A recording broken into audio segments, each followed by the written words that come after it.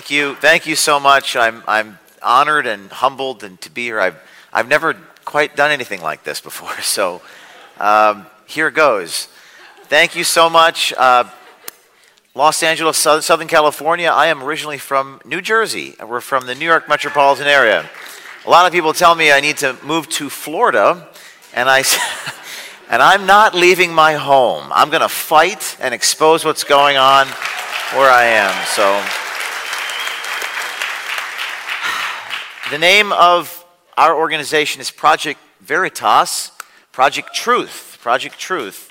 Veritas is Latin for truth, and our motto is be brave, do something. Be brave, do something. Now, I've been going on this book tour. The name of the book I've just written is called American Muckraker. Muckraker. It's about journalism. It's about exposing the truth. What is the definition of a muckraker? Some people think muckracker. How do you pronounce that word? Muckraker is someone who exposes something that powerful people want kept secret. So it's releasing information that's not authorized. Unauthorized information, which you saw the First Amendment. This country was founded on the idea of the public's right to know. That is, giving information to people so they can make informed decisions. These days, people don't really seem to have access to what's actually going on. And our organization is premised on the fact that if they did know what was going on, if they could see it, cinema verite, veritas, if they could see the images of what was happening, that we would agree more on what's happening, because there's only one truth, there's only one reality, which is what we seek to expose. Now, the two most frequently asked questions I get in my book tour, number one, which is an unfortunate question, but I do get asked this question, is do I fear for my life? And that question assumes that I am afraid in the first place. And the second question is, what can I do? Everyone wants to do something, and people don't know what to do, and they don't know how to do. But increasingly, I was speaking to an audience last night in Beverly Hills, and a guy raised his hand and said, well, I have a mortgage. He works in Hollywood. I have a mortgage. I have kids. I'm afraid to give these things up. But it seemed to me that he was seeing that escape from him. He knew that was on shaky ground. So increasingly, people are stepping up, and they are speaking up, and Veritas is a place for them to go. So I'm going to tell a little bit about myself, tell you some stories, show you some videos of our journalism. Some of you have seen some of these things, some of you have not. It'll be quite exciting. Some of this material is quite shocking. Some of it's disturbing. But it's what's happening in your state of California, in your schools, and in your media. So I think it's important for you to see it. Veritas' mission is to expose corruption, dishonesty, waste, fraud, abuse, disconduct. We often use undercover techniques to get the information. We use disguise. We do whatever we have to do to get the truth, because we believe it's important to get that. I've posed as all types of characters over the years. That's me in different costumes going in these places to get, to dig deep and get the information. We at Veritas believe our government is in a state of just sclerosis, and we think that solutions are beyond the political process. So I'm going to jump ahead to a story we did this week. I don't know if you saw, but the president of Jeff Zucker resigned from CNN this week.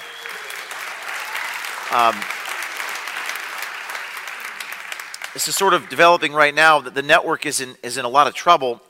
Zucker was kind of a leader at the network, and whether he was a good or bad leader, he was a leader, and now he's gone, and there's a lot of stuff happening inside the network. And these organs of information, they don't really, CNN doesn't really have many viewers, but your kids and they have like 17 viewers, but they are given power because of their relationship with Google, Twitter, Facebook, and Instagram. So what we do is we dig deep and we meet with these people. This is a story we did in April of this past year, and a guy named Charlie Chester, who's the control room director. And I'm going to play a few clips of what he said. And we believe at Veritas that the media has more power than the government. In fact, the government derives its power from an informed population. So I'm going to play a few clips here of Charlie Chester describing what CNN really does, who they are, and what they're trying to accomplish here. This is him describing their political motivations at CNN, and they're trying to quote, get Trump out of office and help Biden. I think we got him through this term. We would always show shots of him jogging, him in aviator shades, and like you paint him as a young geriatric. We were creating a story there that we didn't know anything about. So that's I think that's propaganda. Look what we did. We got Trump out. I am 100% going to say it, and I 100% believe it, that if it wasn't for CNN, I don't know that Trump would have got voted out. Our focus was to get Trump out of office, right? Without saying it, that's what it was. And that's that moment when he says, "This is our mission to elect this guy or not elect." But then Chester says, "Without saying that's what we do." So that's that privacy. My question is, why wouldn't CNN just call itself a propaganda network? Nothing wrong with being a propaganda network if you say you're a propaganda network, but they hide it from people. This is another clip inside of CNN. Charlie Chester saying COVID, and this is for me, this is one of the more important investigations we ever did. People say, what's the thing you're most proud of? Something like this, because it shows what their real motivation is. It says COVID is gangbusters with their ratings. COVID, gangbusters with ratings. COVID, gangbusters with ratings. There's even a clip, and this is they put these death numbers on the screen at CNN, and it's shocking because he says he wants more people to die so that CNN can have higher ratings. You're really seeing the man behind the curtain here at CNN. Which is why we constantly have the death toll on the side. Let's make it higher. Like, why isn't it high enough, today? Like, it would make our point better if it was... I mean, he's clenching his fists. We need more people to die so we can get the ratings. And this is really what we need to expose, right? Now, what I've found in my life is that bad people do bad things and get away with it for a little while until they don't. Because now everything that's happening with CNN. By the way, this clip, really powerful. He says it's all about fear. He says fear drives our ratings at CNN. Like, fear really drives numbers. Fear is the thing that keeps you tuned in. Fear is the thing that keeps you tuned in. Now, I'm speaking at a church, and one of the things that occurs to me in as few words as I can put it is that I think that faith is the opposite of fear.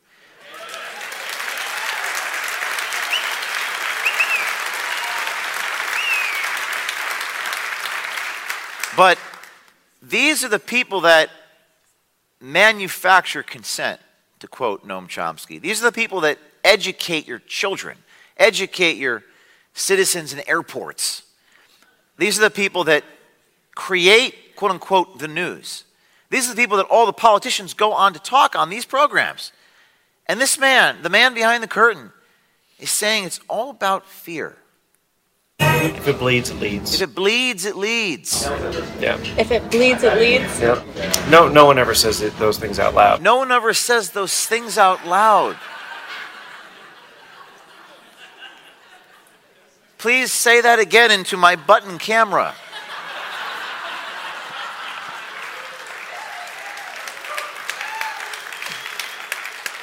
And again, I'm not making a judgment about what this man is saying. I say if you believe in something, say it publicly. Stand behind what... If you want to be a quote-unquote propaganda network who, quote, gets Trump out, quote, based on fear so more people can die, let's, instead of saying CNN most trusted name in news, CNN propaganda network who wants more people to die. If that's what your mission is, just say it. And I think this is really disturbing, actually, but it's important that we expose it. So let me take a step back and talk a little about who I am, and then I'll tell you some more stories. I'll tell a story about Planned Parenthood. I'll tell a story about the FBI raid on my home. But first, a little about me. So you kind of thinking, people in the audience, like, this guy's, what happened to him to make him the way that he is? I'm not a psychologist. I'm a journalist, but I will tell you about my upbringing because I've been asked to speak about that and kind of the qualities that make someone do something like this. I think the most important quality is a desire to expose what's going on, to show people what's going on in an artistic way, right? Veritas is not a political organization. Our stories are political, but I think our mission is revelation. It's truth. It's reality. It's exposing them. So for me, I was born in the year 1984, which is prophetic. For those of you who have not reread George Orwell's book, you should. Every sentence in that book is amazing and applies to our present circumstances. So let me tell you a little about myself and, the beginning of my life that I have not really talked about very much. I was born in 1984 in northern New Jersey.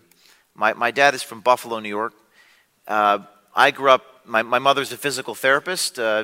Wake up every morning at 4 or 5 a.m. and drive into the city. Sometimes I went with her into New York City, the Bronx. When I was a very young child, my father, we did not have a lot of money, but my father bought this ratty old house in New Jersey and decided to fix it up by himself. A very handy guy, thinking he might rent half of it out. This is a carriage house from 1886, very old structure that was pretty much condemned. The house was in such bad shape that it was almost condemned. It was like the Leaning Tower of Pisa. My dad solicited the help of my grandfather, James O'Keefe Sr. I'm James O'Keefe III. My father is James O'Keefe Jr., which is like 3 James O'Keefes living in the same house, all the same name. The mail gets very confusing. My grandfather's father was from Ireland, but he himself was a very handy man. My grandfather could not read. He was dyslexic. But he was very good with his hands. He could build things out of nothing. This picture is him starting to work on a portion of this house. He would salvage materials off the side of the road, product of the Great Depression, from a town called Olean, New York. So when I was 5 years old, I started working with my dad and grandfather. There's me at 5 years old. And in the beginning, I would just hand them tools. Now, I was not wired the same way my father and grandfather were. They're handy carpenters. They're carpenters. I'm a creative person, so I'm like daydreaming all the time while they're working. But I handed them screwdrivers and, bricks and things like this. To this day, I think my father's probably the hardest working man I've ever met. People would always say he couldn't do certain things, as a carpenter, as an engineer, and he just did it. He found a way. So I witnessed that as a young person watching him.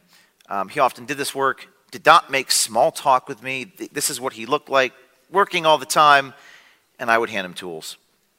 He did everything himself and was so intensely focused and driven, tunnel visioned almost, to get this work done. I would say it's like a tunnel vision that I think, again, I'm not a psychologist, but I think it's that tunnel vision, whatever it takes to do it. And even if it's hard, even if it's painful, even if it requires sacrifice, it's necessary. So necessary, uncomfortable things. And by the way, that photo, I have a mullet. But it was the 80s. As I got slightly older, I was forced to do more than hand them tools. I was scraping paint chips there. And by the way, that is one place where you do want to wear a mask. You do. When you're scraping lead paint, you want to wear a mask. I don't think I wore a mask. People say, what are you afraid of? Okay, well, I'm not afraid of much, but I am afraid of heights. So the ladder work I was not a fan of that. But I did what I had to do. I was forced to do this manual labor every single weekend as a kid. And again, I didn't like it. My grandfather actually called me Irish. He said, "You Irish?" And he had this sort of accent, and he called me Irish. And he said, I was sticking my arm down sewage pipe or doing these disgusting jobs, dirty jobs. So you have to do whatever it takes to survive. I didn't really understand what he meant by that. But he would monitor and supervise me doing this work. There's a picture of him. It's actually a pretty high-resolution picture for 30 years ago. And he would supervise me doing this work as a child. It was dirty work every weekend and some nights after school. Now, when my dad actually restored the house, it was such an impressive thing that the state of New Jersey gave my parents an award. It's like, I can't believe you fixed that house. It's about to fall down. I mean, most people couldn't have fixed the house, but it's amazing what you can do with a little creativity and know-how. So they gave my parents an award, some few years later in the early 1990s. But sadly, sometime later, there was a house fire that destroyed a lot of what I spent my youth building. Basement fire renders two family. This is a newspaper clipping from what happened. The house fire came and destroyed most of what I spent so long building and restoring. It was a really sad day. It was St. Patrick's Day, actually. When this happened, I remember pulling up the fire trucks, to the house and seeing my dad get emotional and seeing all the weekends I spent, having this happen. It was just as I was probably, 9 years old, 10 years old at the time. People in town again said, this house cannot be saved. You have to condemn it. You cannot fix it up. My grandfather said to my father, it'll be okay, we'll bring it back. So he moved back into the attic of the house and we commenced doing the work all over again. That's a picture of my grandfather in the newspaper in New Jersey. For the next year or two, my mother and my father, that's a picture of my sister and I, went back to doing all the same work all over again. I remember the stench of a fire, charred and, plastic, things. And insurance didn't cover everything, because that's just sometimes what happens. And we went about the business of fixing this house all over again. So as a child, I did all this work and I had to do it all over again. It reminds me of a poem by Rudyard Kipling, to give your life to the things that you see broken and build them out with worn out tools. So that was my adolescence. That was my upbringing. Before I became interested in journalism. And you might say, well, how does this have anything to do with journalism? Well, I don't know that it does. But it certainly seemed to instill in me, looking back on it, this sort of tunnel vision, sort of drive to do uncomfortable things that I did not like doing. Trust me, I hated doing this stuff. I mean, I really hated it. I would imagine I was, doing something else in some other place to get through the days of working on these houses, this manual labor. And we did everything. My grandfather never retired. This is a picture of him at 80 years old.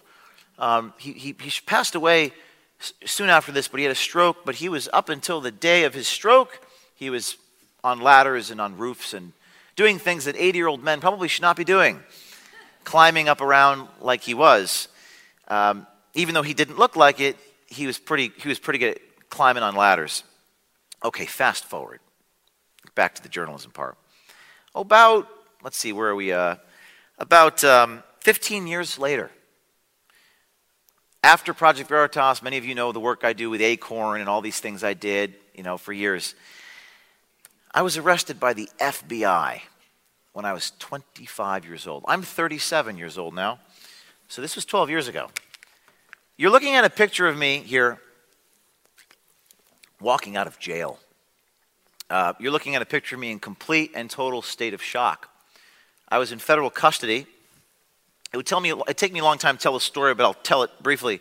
I was in a senator's office, Mary Landrieu of Louisiana, with an iPhone recording questions I was asking, trying to get answers like I do, and I was not breaking the law. In fact, I showed my real driver's license when I entered this federal building, but they detained me. And when they found out who I was, these are federal agents in a federal building in Louisiana, which is a pretty corrupt place, New Orleans, Louisiana. When they found out who I was and what my mission was, and I was with Veritas, and I was the Acorn pimp, the Acorn investigation, they decided to keep me overnight in that jail. And the next day, I was brought to a room, and I was put in handcuffs and put in shackles. They put me in shackles with an orange felony jumpsuit like you might see a terrorist on TV. And they put me in a little cage, and they said through this plexiglass, they said, you're being charged with a 10-year felony in jail for trying to destroy federal property and interfere with a telephone system. Now, you have to understand how shocked I was to hear this. I don't know how I'm going to destroy property with a reporter notebook and an iPhone, that moment in this federal holding cell in New Orleans, Louisiana, I was charged with this horrible crime that I did not commit. In fact, I was an innocent man. One could say they're doing this to me because I am doing journalism, not despite the fact that I'm doing journalism. But in that moment, in this little cage in New Orleans, Louisiana, I was afraid. I think it's safe to say I was very scared, and I thought my life was going to be over in that moment. I never thought I would be standing here. I never thought I'd have an organization with all these employees and doing all this journalism. I became a political prisoner, and I had spent some time in a St. Bernard Parish prison system. I was on a prison transport bus. This is crazy. I was transferred to a jail cell, and while I was doing so, the people in this prison transport bus were all had done some pretty bad things. Robbed banks mostly, and the prison bus driver said, "What are you in for?" I said, "I'm a journalist." And the guy goes, "I ain't never seen anything like this before." So I was in a state of, I guess you could say, trauma, state of trauma. So eventually I was arraigned, and they got a photograph of me walking out of jail. In my pocket was my carbon papers I had signed.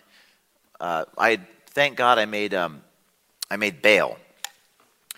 I spent 3.5 years on federal supervised probation, and I was confined to New Jersey, which is it's not a place you want to be confined to, I guess sometimes. New Jersey is like the size of San Bernardino County, but I couldn't leave. I couldn't leave with my property without permission from a judge, from a probation officer, from prosecutors. And you know what? It could have been so much worse. I'm pretty blessed, and I was at least free in a sense. But for our own government, and they continue to do this, and I'll get to another story in a moment. But for our own government, I grew up believing in this country. I still do. I'm very optimistic. I'll get to that.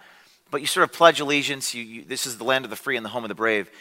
And for them to attack the First Amendment is the worst type of injustice, because the First Amendment is the right that makes all of our other rights possible.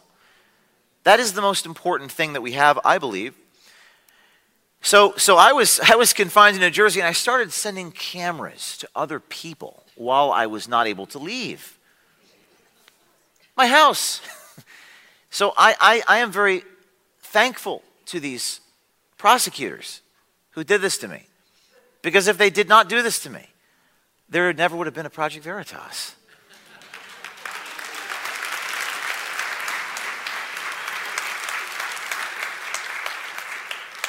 Now,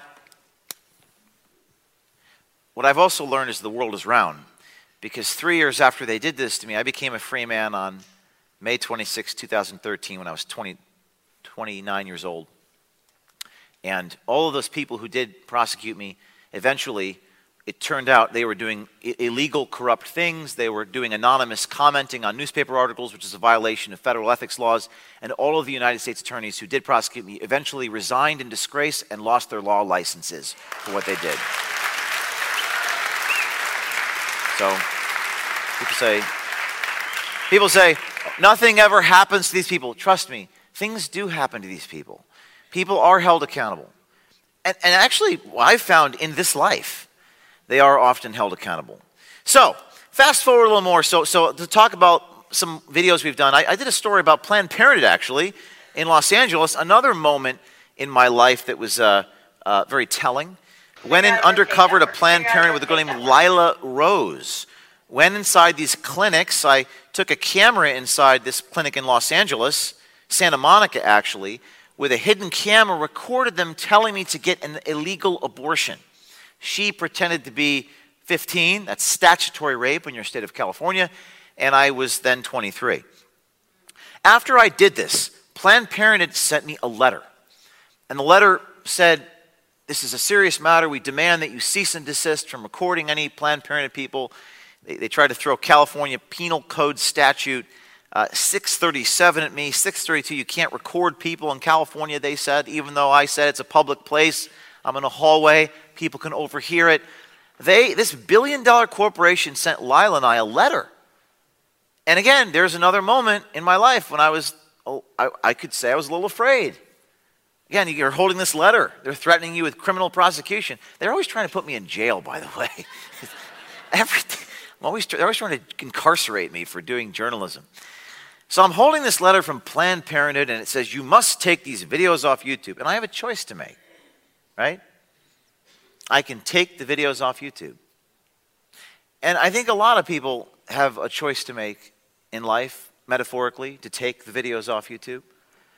But there's this little mischievous part of me that does not want to take the videos off YouTube.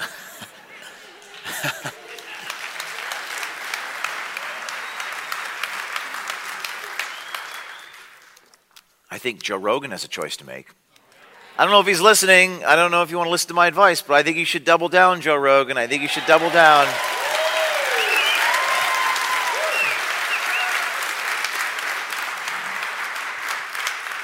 Joe Rogan, you have all the power. They have no power. You have all the power. Stop apologizing.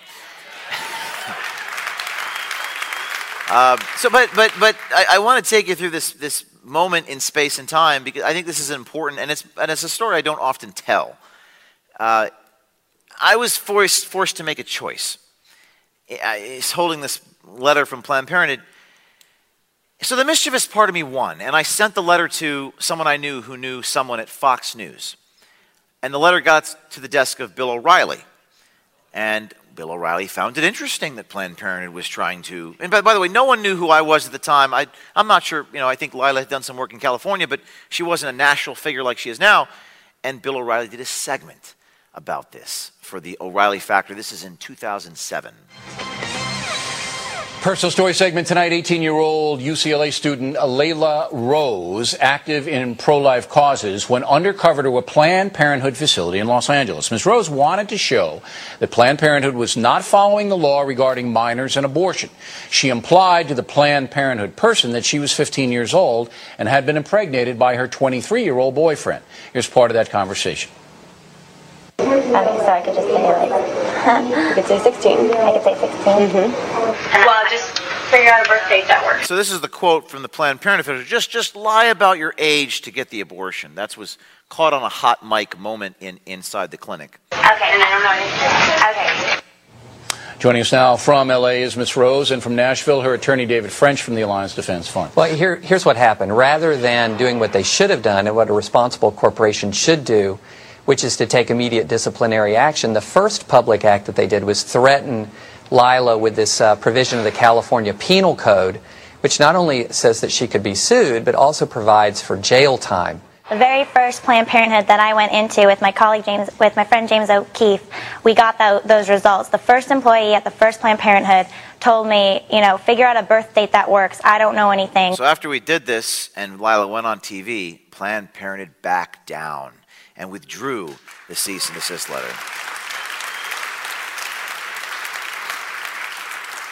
Moral of the story, don't apologize, Joe Rogan.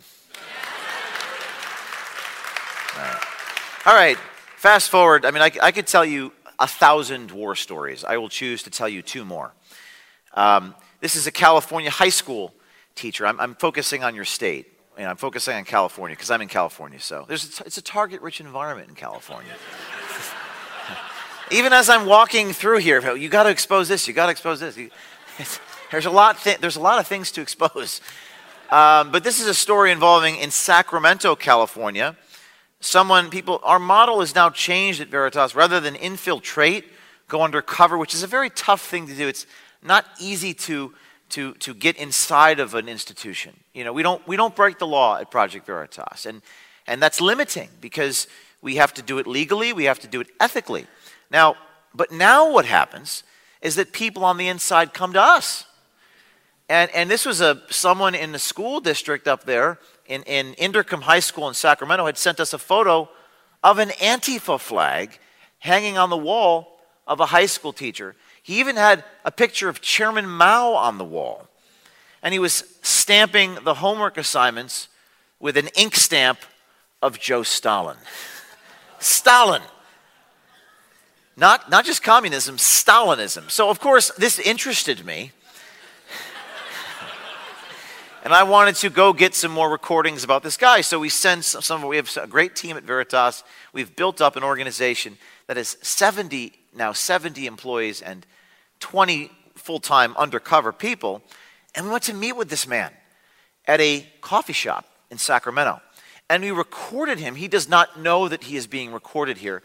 And he's bragging about what he wants to do to your children. Now, I apologize for how graphic this is, but I think it's important that you hear it. Because again, these are your teachers in public school. Here we go. Gabriel Geip, public school, high school teacher, Inderkum High School.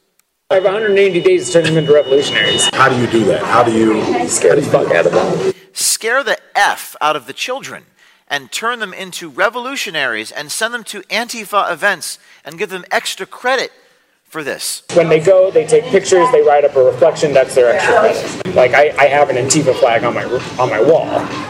And a student complained about that, and he said it made him feel uncomfortable. Well, this is meant to make fascists feel uncomfortable, so if you feel uncomfortable, I don't really know what to do. He's trying to make students feel uncomfortable with this Chairman Mao stuff and Antifa stuff. He's saying he wants people to feel uncomfortable. Now here's the interesting thing about that. We confronted this guy in the street in Sacramento, and then he told us that we are making him feel uncomfortable. Gabriel, hello, how are you? I'm good. I am a journalist with Project Veritas. Okay. Nice to talk with you. Don't. He's got a hammer and sickle on his shirt.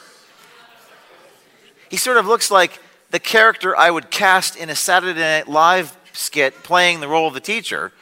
And my colleague we are recording, but I think you're going to be more interested in what I have to say here. I don't feel comfortable. Oh, he doesn't feel comfortable.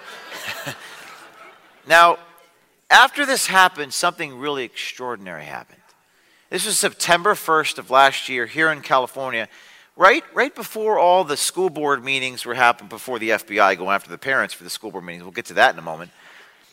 That there was parents flooded the school board meetings. Hundreds of parents. And these are not Democrats or they're not Republicans. I wouldn't even say they're very active in that way in any regard, but they just came into the room, and it was really inspirational to see how indignant they were. I'm going to show you a few clips of these parents. None of this would have happened but not for the clip I just showed you. Check this out. That in 2 weeks, in 13 days, he was allowed to change my daughter's mind about some fascist crap that y'all have let in this school. I'm tired. This is ridiculous. I'm from Texas. So this don't go on in Texas. This does not go on in Texas. One after the other, these parents stood up and over. I mean, we're talking hundreds and hundreds of people enraged, indignant about this video recording, about this guy who said he wanted to scare your kids. What has been exposed about Gabriel Geip by Project Veritas is exactly what I was concerned about happening. I could show you 100 clips of these parents. Let me tell you, I'm not shocked. Why? Because there's another teacher right down the road at Leroy Green Academy who did the same thing. And you know what? What was funny about this is that the school board, the people were at the podium, and there were so many outraged parents, so outraged that the school board people snuck out the back door in their Tesla cars and drove away. They literally drove away from the school board meeting. We chased after them with a microphone. The board member. But after these videos came out, it's California, which is a very hard state to fire a tenured teacher, they fired this teacher in Sacramento. The past month, Gabriel Geip has been put on paid administrative leave. Tonight, the school board making an official decision to fire him. And it wasn't just conservative media. It was CBS News. It wasn't me preaching to the choir. It was people who don't agree with whatever that even means anymore, because I'm not sure there is much to disagree on here. It was local media announcing this man has been fired for what he did.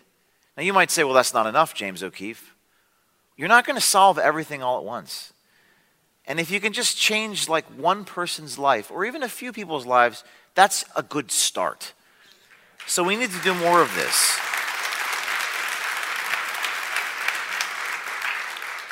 I want to just tell one more story. I could tell a million stories, but I have to tell the story. Now, when you expose powerful people, the empire tends to strike back. I may be one of the only men you'll ever hear from who's not a gangster or a mobster who's been put in handcuffs twice by the FBI. And I'm an American journalist. That's pretty extraordinary, isn't it? Or maybe it's not shocking. I don't know anymore. So, okay, long story short, a year ago, Ashley Biden, the daughter of Joe Biden has a daughter named Ashley Biden. Someone sent us her diary. And we looked into it. We did not publish this document because we could not verify that it was actually hers. We were fairly certain, but not 100%. Could have been a setup. I don't know. I didn't publish it. I also couldn't confirm that what she wrote in this diary happened, and I didn't think it was ethical or appropriate to publish someone's private diary. I've been criticized for that, but people attack me for being deceptive and being an unethical sleazebag. If I was an unethical person, I would have published this woman's diary. I chose not to publish the diary. A year later, and by the way, some people say it's stolen. I don't think it was, and I don't know if it was, but even if it was, I'm protected by the Supreme Court. You know, journalists can publish documents that are stolen by other people as long as I didn't participate in the theft. A year later, I get two of my former colleagues get raided by the FBI. I make a statement about that. And then a day later, I hear a pounding on my door. Open up, FBI. This is 4 months ago. And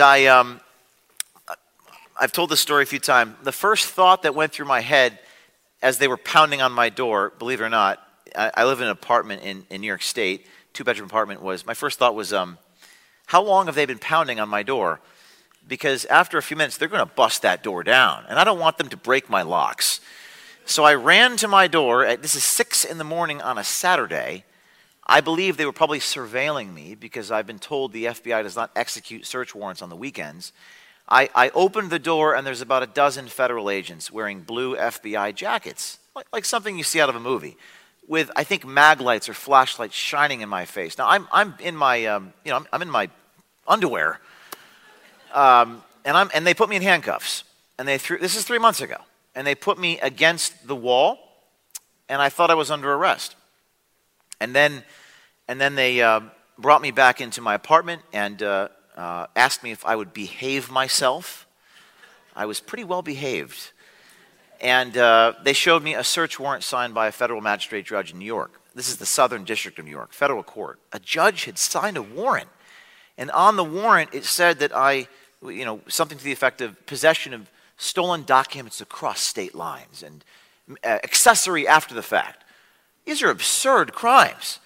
Journalism, journalists, reporters, accessory after the fact. All journalism is accessory after the fact. People send you stuff, sometimes unsolicited. I mean, if they were to charge an American journalist for accessory after the fact, they have to incarcerate every journalist at the Washington Post or the New York Times. I mean, is sending an email crossing state lines? These are absurd things. And all this is rushing through my head as these federal agents were raiding my home. And I mean, and I was brought right back to my experience in New Orleans. I was brought right back to the jail cell in New Orleans, Louisiana. I thought, here we go again. Going back to jail. For what? And obviously it was, I guess, an attempt to intimidate me. So this was happening in my apartment at 6:15 a.m. I made a phone call to my lawyer. No one's awake at 6:15 on a Saturday, by the way. And they take my 2 iPhones, nothing else. They put them in the evidence bag.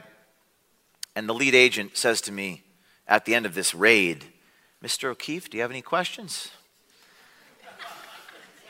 I said, I have a lot of questions. I thought that. So this happens, the FBI does this. And was it scary? People say, are you afraid? Listen, I think at the moment I felt like I was in danger. And I think that there's a difference between danger and fear. I think that there's so much that has happened to me, and certainly so much has happened to you, and we'll bring you up in a moment, that after a while, I write about this in my book, I feel like when you go through all these things, you're a survivor of what I call in the book psychological abuse. I think you develop kind of superpowers. And I after a while, I learned not to be a slave to fear. I learned that through this process. So, and people, certainly look to us for guidance, and I'm humbled by that, and I'm trying to live up to that. But what I've learned in my life is that, yes, we are being tortured in a sense. And yes, on some level, there's some aspect of suffering here. But I think they're the ones that are truly suffering. They're the ones that are truly being tortured. And I looked at the faces of the federal agents that morning in my home.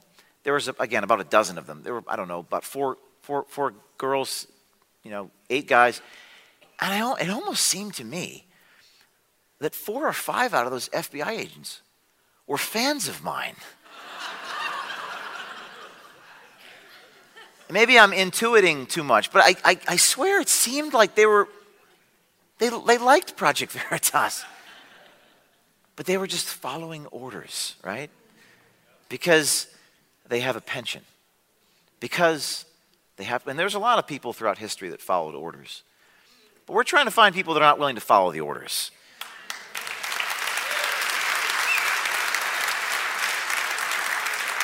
Because there are some things more important in life than because I think there's a lot of good people in these institutions, and I'm very hopeful. So I'm running out of time. A beautiful thing happened after the FBI raid. People started defending us. Ironically enough, even from the New York Times, we had liberal organizations, left-wing organizations defend us, worrying from a press freedom perspective. We had organizations like the ACLU come to our defense. That's probably the most shocking thing I'll say to you today. And if I had told you, yes, the ACLU is going to defend Project Veritas, you would have thought I was a lunatic. The FBI raid on Veritas founder's home sparks questions about press freedom, writes Josh Gerstein at Politico, no fan of mine. The Washington Post with the unintentionally ironic tagline, democracy dies in darkness, with the opinion headline, did the Justice Department overreach? It had to take this moment of this was a horrible violation. I mean, this was an illegal act. The Attorney General of the United States expressly forbids the execution of search warrants against journalists' homes precisely because you don't take the reporter notes from a journalist. So these people were afraid it was going to happen to them under a Trump administration or a possible DeSantis administration. Committee to Protect Journalists, Reporters Committee, Andrea Mitchell, NBC News. They were all defending Project Veritas 3 months ago. And sometimes we have to be pushed far and to the precipice, and then the people start pushing back. And in a country we are so divided, because we are, and unfortunately it is a tragedy that we're divided on things we shouldn't be divided on. And I believe that what unites us, like this stuff, the First Amendment, you put the First Amendment on the screen there, Congress shall make no law prohibiting the free exercise. What unites us, that is so much more powerful than what divides us. They ask us to focus on our divisions. In fact, the media tends to do that. But what I've seen, and I've seen it up close because I meet all these people in government, is that the people are actually more united than you might think. They just have to have the courage. They just have to have the bravery. They have to be brave and do something. They have to come forward. And that is our mission. Now, there's someone in the audience here who I'd like to bring up briefly to, I think I have some pictures here. Let's see if I can find them. Would Mr. Joseph come up on stage for a minute? This is a person who's a hero of mine. He survived, here we go. He survived the Soviet Union gulags.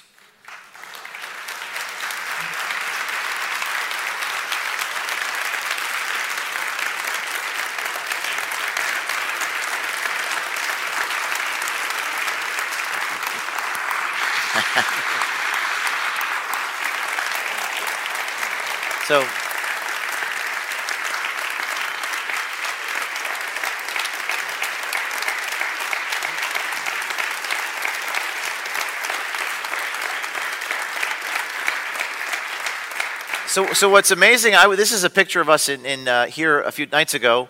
I gave a talk. And what's the most amazing thing about, and he wants to pray for me, and I think he doesn't speak English, so we'll have a translator, Vera. And what I will say about him is what's remarkable about my interaction the other night was I said, I don't know, a decade or so he spent suffering in this gulag.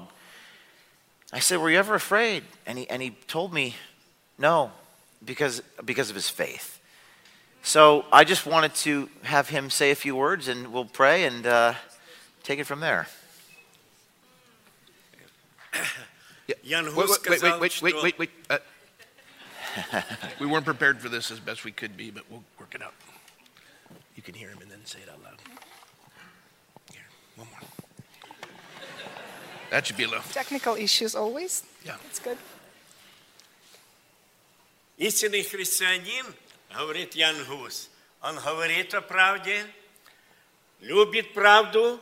One of the very famous martyrs for Christ, John Hus, said that a true believer, he seeks for truth, he loves truth, И готов отдать свою жизнь за правду. and if necessary, to give or lay one life down for the truth. Джеймс, я очень благодарен Богу, что Бог дает тебе силы, мужество. And James, I am very thankful for you, to my God, that he has given you courage and bravery and boldness. Победители рождаются на войне. And I believe that victorious men are born in battles. И Библия говорит, побеждающий наследует все. And the Bible says that a victor will receive everything. Бог помог мне и моим братьям, молодежи, которые подняли знамя борьбы против тоталитарного режима, против сатанинской этой всей власти и дал победить. And I believe God empowered me and gave me and other young men along with me to stand up against the totalitarian regime in my country and give us victory. Удалил всякий страх. And he removed all fear. Наоборот, была радость And страдать I experienced the за joy свободу, за имя that I Божие, could за suffer народ, for truth, за for церковь people, for Божию. God, for church of God. Будь уверен, Be assured что то дело, которое ты делаешь, that the work that you do любишь справедливость, and your love of justice, мужественно стоишь за права, за свободу, and with bravery standing up for truth and freedoms in this country, которые отнимают эти бесовские силы в that we believe are Америке. being taken away right now in our country here. Бог говорит, не оставлю и не покину тебя никогда. And I know that God tells all of us and to you, God will never forsake us and never leave us. Amen. Amen. Thank you. Thank you.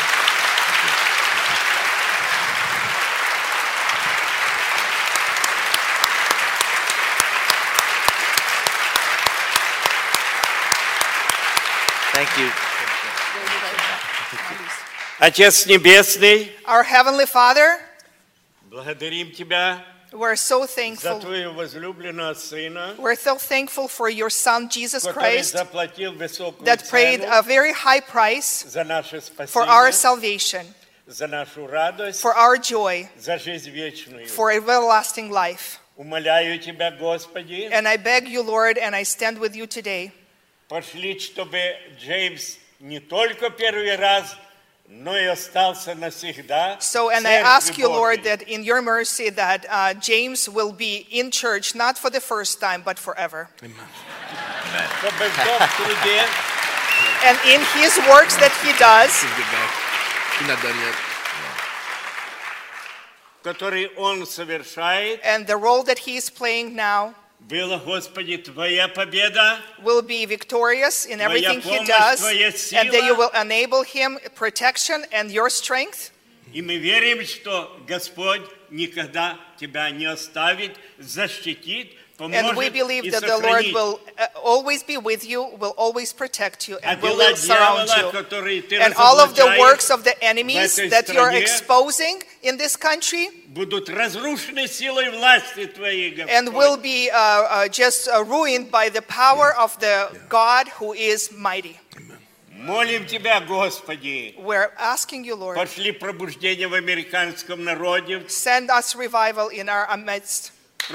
пошли пробуждение, проснуться от сна, Let us all awake from our sleep, Lord, бодрствовать, and let us stand strong молиться, and pray объединяться and be united in you и духовно и материально поддерживать друг друга. and support each other in every way we can. Да поможет нам в этом Господь. And please, Lord, help Во us in имя that. Иисуса In the name Христа. of Jesus, I pray. Аминь. Amen. Amen. Аминь. Amen. Praise the Lord. Praise